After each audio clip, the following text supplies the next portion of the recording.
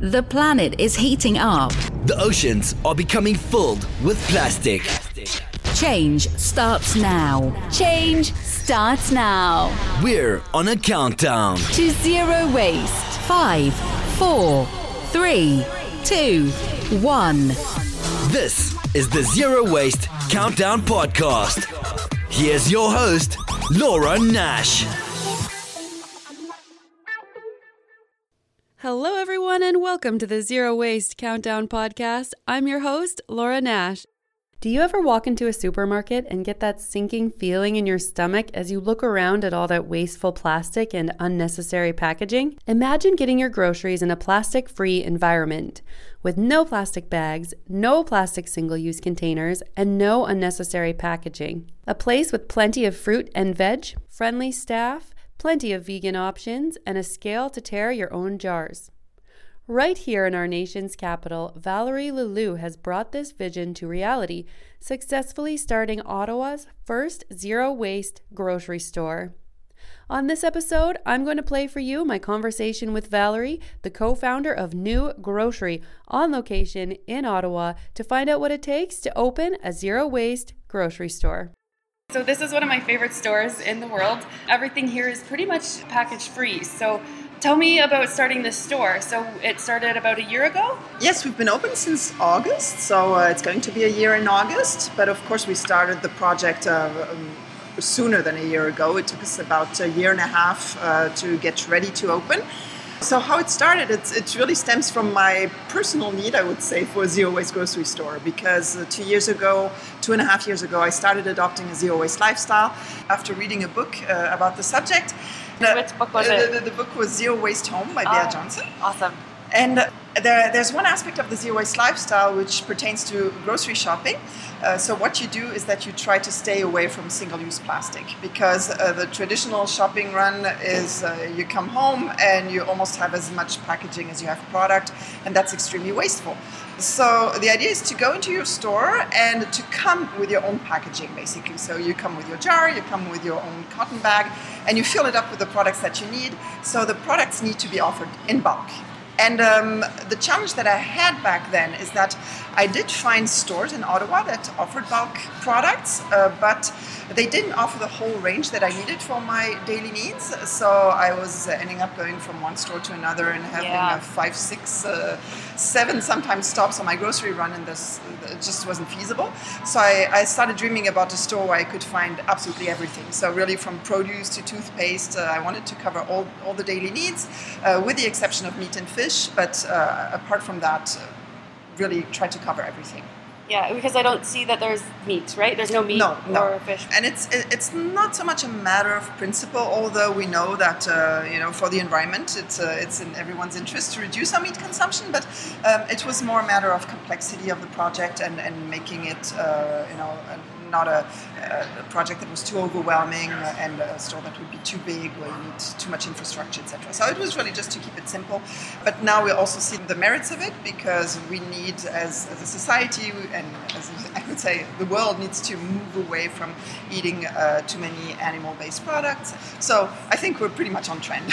And your relationship to food is something very personal. Yeah. It connects. I mean, it's your culture. It's how you grew up with. I know from my personal experience as growing up both in the French culture and the German culture, which are very, very meat-heavy food cultures, and Yes. dairy and cheeses and things like that. So for me to move away from an animal-based diet is very, very difficult, because it's pretty much moving away from who I am and how I grew up. So, Absolutely. So I'm trying. I'm not vegan. I'm not a vegetarian, but I'm trying to reduce, and I invite people to try it this way too, one step at a time. Yeah, definitely, one step at a time. That's why I call the podcast a countdown, because I'm just eliminating things one at a time, so I can do what I want with my life, but not produce any garbage is my goal. And I get pretty close sometimes. And I used to live in Gatineau, so I would come here to do my grocery shopping, and I miss the store so much.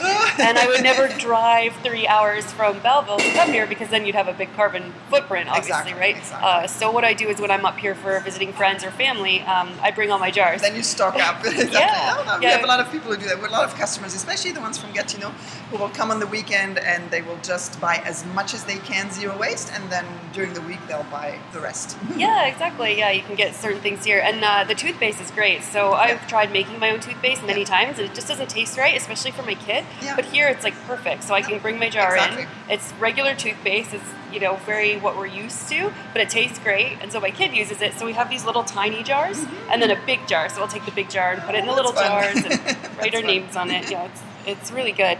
And you guys did a vegan cheese tasting, I saw. Yes. So tell me a little bit about vegan cheese, because this is something in our culture in Canada. I think all of us, not all of us, but a lot of us love our cheese.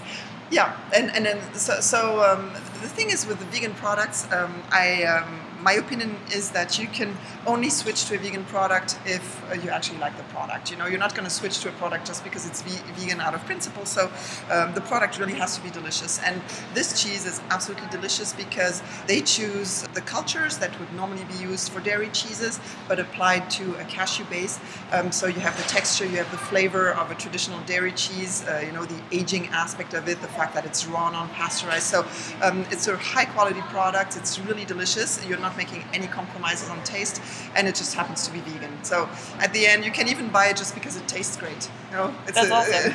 It looks delicious too. Yeah, I can see it does, there it in the does. store, and it looks so good. So what are the most popular items you sell? Is it a lot of vegan stuff? Is it your fruit? You've got a lot of bulk stuff like pastas and spices and beans. Yeah. Well, definitely. It's funny because we offer all this range, but the best sellers are actually the things that you can buy in bulk in many other stores. I wouldn't say that, but it's a lot of the nuts and the beans and the things like that people are just used to buying in bulk. They sometimes they just start with that and then they progressively expand. The spices are definitely very popular because typically you don't need a lot of spices. So when you buy this whole jar in the supermarket, you have the spices in your spice cabinet for years, and you don't really need them. So people will come in and just buy 2 scoops of spice, and that's all they need, and that's great. That makes so much more sense. Yeah. I've tried spices, and they're very they're old. You can taste years in the cupboard, right? Of course. So yeah, it's much better to get the fresh stuff. And you have lots of like feminine products here too, which is really great. Yeah. There's a movement sort of going toward that, so that's super awesome. It's really, we call them the zero waste accessories. So these are accessories that just help you get rid of all the single-use items that you have in your daily life. And as women, we know the pads, the tampons when we're on our period, are very, very wasteful. So we're offering reusable alternatives, and they're very popular. Yeah, absolutely. It's nice to see that switch. We have an episode all about that too. And it's a touchy subject, but it's so great to see these other we're totally uncensored, so we talk about it very, very openly. Yeah. Well, you have a lot of people come in too, right, and give demonstrations and talk about their products. Exactly. So what are some of the events that you've been running? Yeah, so our most popular workshop was the sourdough workshop. It's funny, I didn't know that so many people were interested in making a sourdough bread, but that was a very popular workshop. Another very popular one is the zero waste camping and hiking. So how you apply zero waste principles to your activities outside. And so we've given it twice, and it's very, very popular. But then we have smaller workshops like how to do Easter eggs in a zero waste way, how to wrap your parcels at your presents at Christmas the zero waste way, and things like that. That's awesome. I really wanted to go to the vegan cheese one because I just think that's really like that. Yeah, just because I love cheese so much, right? But it always comes wrapped in plastic, so I'm trying to find other ways to do it, and it's not something that I would make myself, right? No. Well, you could technically. It's with cashew. We might do a workshop actually on how to do your own cashew cheese, but it's an idea. But I think you can buy really these excellent cashew cheeses here. So you have the choice to make or buy. So when you're sourcing products, is that something that you're constantly doing? And was it a big challenge for you to source products? And then I would assume maybe people are coming to you much more now that you're here and established. Mm-hmm. Yeah, we started with about 350 products, which were the products that we deemed to be the most essential. And then we increased from there, and now we're probably double. I don't have a recent count, but we're probably at 700 now. And that was very much based on customer feedback. So whenever a customer says, can you I'd like to have this kind of nuts, I'd like to have this kind of flour, spelt flour or whatever, then we source it and we get it for them. So there's still a couple of items on the list that we don't have yet, but plan on having because customers ask for them. Yeah, absolutely. Like millet, for example, millet. What's that? It's in between a couscous and a quinoa, so I'm not a heavy user of that, but I've had a couple of people actually saying that they love that and it's good for their diet. So we will get it for them. You have a lot of local suppliers, right? Mm-hmm. Well, some things as much as possible, we try to source locally. I mean, there's many reasons for that. So first is that we want to strengthen the local economy. So why buy products that come from afar? Let's re-inject the money in the local economy and make us all richer. So that's one thing. The second thing is that you reduce the greenhouse gas emissions because transportation is much shorter. And the third thing, which is very relevant for us as a zero-waste grocery store, is that with a local supplier, you can put in place packaging exchanges. I'm looking at the coffee beans here. So we get them from a local roaster. They deliver the coffee beans in bulk in big buckets, and when the bucket is empty, it goes back to them. So when they deliver the coffee, they take back the empty bucket and it circulates. So it's really this circular economy at a smaller scale, which we're doing here. That's so amazing. That's perfect. Because sometimes you wonder, right, how zero waste are things. When you go back in time to the beginning of the product, all along the way. For example, if you're making a tomato sauce, but you're using canned tomatoes from who knows where, it has a little bit more of an impact or might have BPA in the can, so there's all these questions. There's all this challenge of being a responsible buyer, to be responsible by buying responsibly, or being a responsible consumer is really trying to see the whole story behind the product. So not just the here and now, but how did the product come about and what's the story behind it. And I find also that the advantage of sourcing locally is that you have this traceability, the story of the product, where it was made, you can look at the facilities, you're much more informed and you make much better decisions as a result. Absolutely, yeah, because when something comes from far away, you just don't know what process it's been. You don't know, no, there's no way. I mean, there are products that come from far away. I mean, we're not going to, fly to China and audit company or we just can't do that. So in order to reduce the risk and make sure that our products are ethically sourced, buying local is a good way to do that. Absolutely. I do have one of the scrub brushes that's working really well actually. And I think it's from Germany, right? Exactly. Yeah. It's Redeker. It's a German company, and it's funny, the story of this company. It's a family business, and they've been around for a couple of decades. I think it's the third generation. And they're really benefiting from this zero waste boom now. They've gone through rough times, I believe in the 80s and 90s, when it was all about single use and plastic, and because they're doing these old-fashioned traditional brushes with untreated wood and with a natural bristles. So they're natural too? Well, yeah. Well, so some are animal-based. For example, the bottle brushes, it's actually pig's hair. Really? I have that one too, actually. Yeah, so that's pig's hair. But then the dish brushes, it's Tampico fiber over there. Okay, I remember reading about that. Exactly. And I've been using it for 4 months, and mostly every day because I cook everything from scratch, so I'm constantly cleaning. And in stainless steel pans, it's a lot of work, right? So I'll soak things, but then I'll use that scrub brush in combination with a cloth. And I find either the cloth or the brush will get things off mostly. So it's a really great combination tool. And then the bottle brush is great because I make my own beer and wine. So that comes in handy, and just things that in the dishwasher sometimes they don't come out right. So exactly. The brushes are working really well. I'm glad to hear that.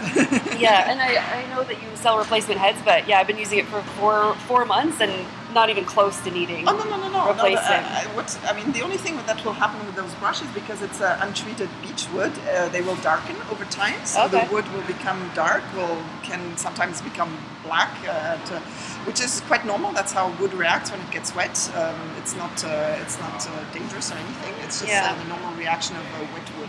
Well, sometimes I wonder about what wood is treated with. So, when you get a cutting board from overseas or something, I would think maybe they'd put a laminate or something chemical on it. So I'm concerned about that. So it's nice to know that And that's really their company policy. They say no, they don't treat the wood at all because it's the most natural way to do it. Yeah, and you have kombucha on tap. Yeah, the kombucha, very popular. Kombucha, yeah. Yeah. Very popular. Yeah, that's really a very millennial drink. Yeah. I'm 46, I'm not necessarily a kombucha drinker, but my daughters totally are. Yeah, and it's quite popular because, of course, it's cheap on tap because you don't pay for the bottle, right? You come with your own bottle, you just pay for the product. If you forget your bottles, you can rent them here, sort of thing? Yeah, so then there's a number of options if you come empty-handed. So, I mean, you got to be realistic. Not everyone is super organized when they do their grocery shopping. And even if you are organized, I mean, sometimes you just have a spontaneous buy.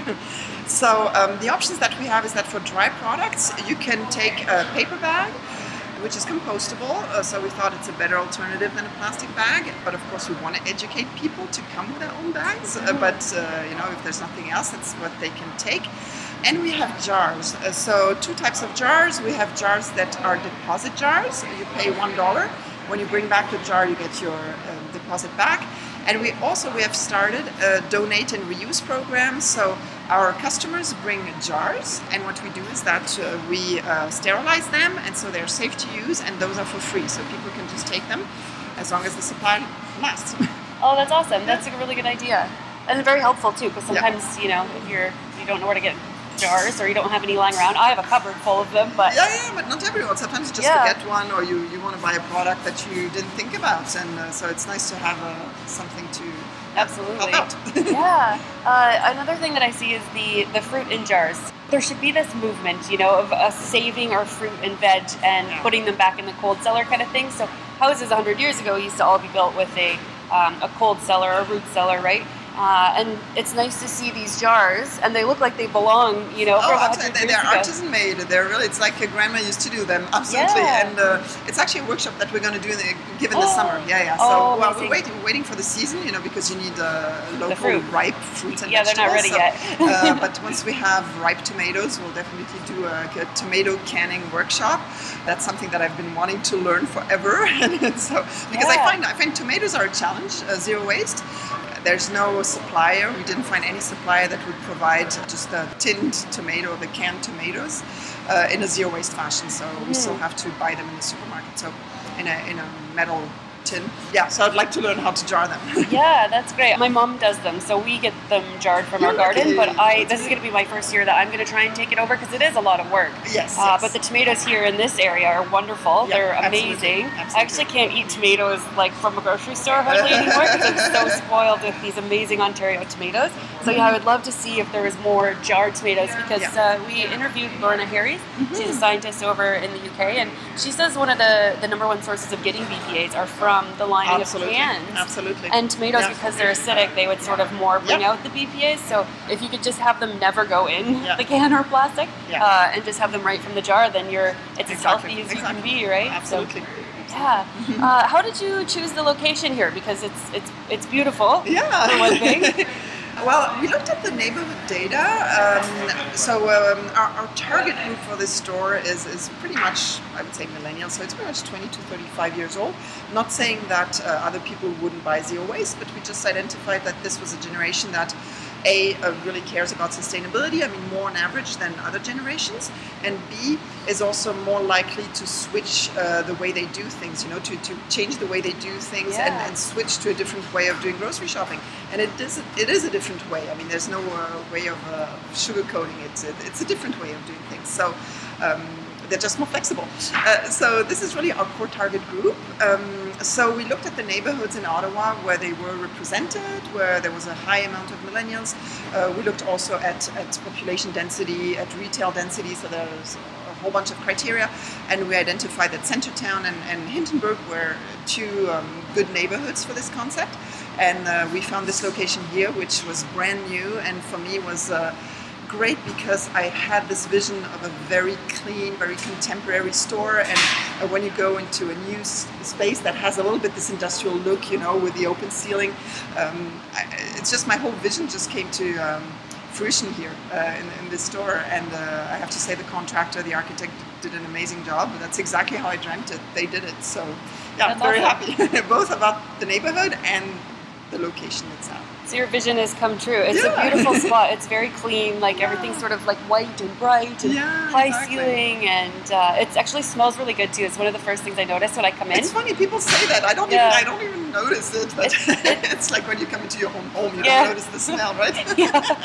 It actually like smells clean. I would cleanliness is super important for us, so we're very, very meticulous with that. That's one of the things that always bothered me a little bit with bulk stores. When I, from my perspective as a customer, I always found that they were a little sketchy sometimes, and so that's really something that I wanted to be really, top standards. So the fact that the bins are sanitized in between batches, that every night we take out the spoons, the scoop holders, the scoops, the tongs, we sanitize everything.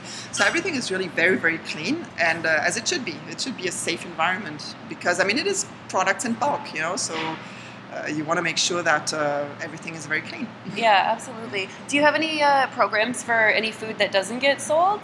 Yes, so if you see over there, for example, produce is typically the most wasteful part of a grocery store, just because of the shelf life of the produce. So we have different steps. So the first thing we will do is when we see that the produce is starting to turn, so we reduce it. So we'll do minus 20% up to minus 50%.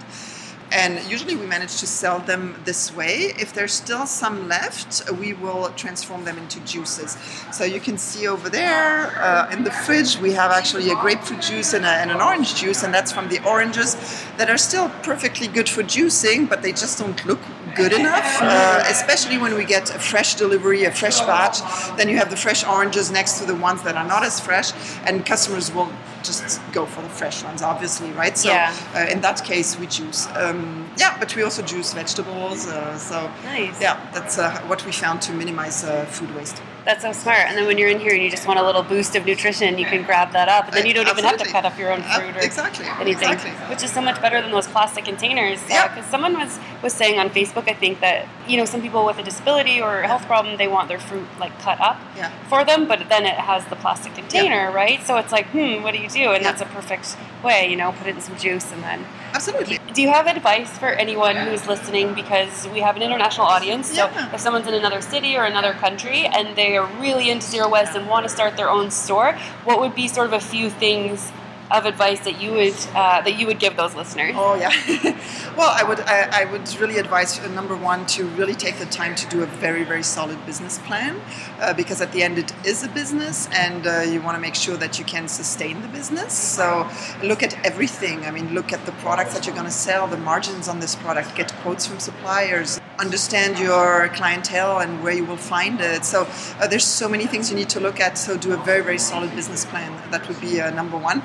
The second thing is, do not do it alone. I started off alone, and what's really saved me was when, actually in the spring of 2017, I met Sia, who has become my business partner.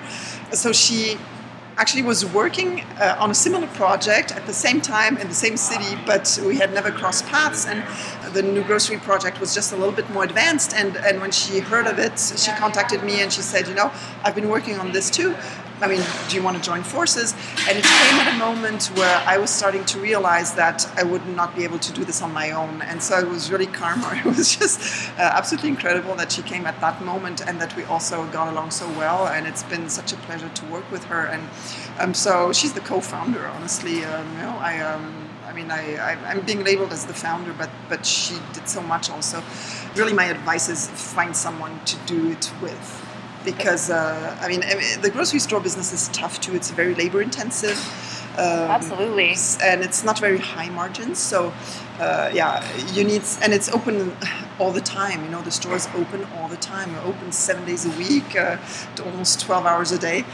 So it's really important to have someone else to rely on. Otherwise, you'll never have any day off. Yeah, and I imagine just organizing all the logistics of delivery trucks are going to pick up items. Yeah. When things don't come in on time, or they do, or there's big rushes, right? Because it's probably hard to tell exactly when people come in, or do you have a busy day now? It's very hard because sometimes we feel, this should be a busy day. I mean, all the variables, it's like today, for example, the weather's nice, and then you realize, actually, it's a pretty quiet day. So I haven't quite figured out logic, I have to say, to the retail business. There are really days where you feel like, okay, really very bad weather. This should be a slow day, and then you're so surprised to see so many people in the store because they probably think, it's bad weather, might as well do my groceries, So you just don't always get the logic. Plus, we're a very new business, so we don't really have a very solid history yet. We're still in the making. Still history in the making. Yeah, and I think it's going to be around forever, and we're going to see more and more of these shops. I hope. It's so good. Yeah, it's fantastic. I wish there was one in my town, but I don't think our population is nearly big enough. It's so much smaller. I think we have about 50,000 people. You need a certain amount of people coming into the store every day just to cover the fixed costs. It's a brick and mortar business. You have fixed costs, and it's very important to consider that in your business plan also. Really, the minimum amount of customers that you need in your store every day is just to pay the rent, right? Exactly, yeah. Is there any product that you have that you just love that you would like to give a shout out to? Like, is there something that really stands out that you just... Yeah, there are things that I would have never thought I would eat because they're not part of my culture, I would say, but that I have come to absolutely love. So we have a cultured vegan coconut yogurt, and it's actually, so it's a non-dairy yogurt. It's made with coconut milk instead of dairy and with a yogurt culture, and I find it absolutely delicious. And I don't eat it because it's vegan. I eat it because I absolutely love it. So there are products like that, that I came to discover as we were working on the store because these were things that our clientele wanted, and so we found them, and they're awesome. That's amazing. Oh, that's so awesome.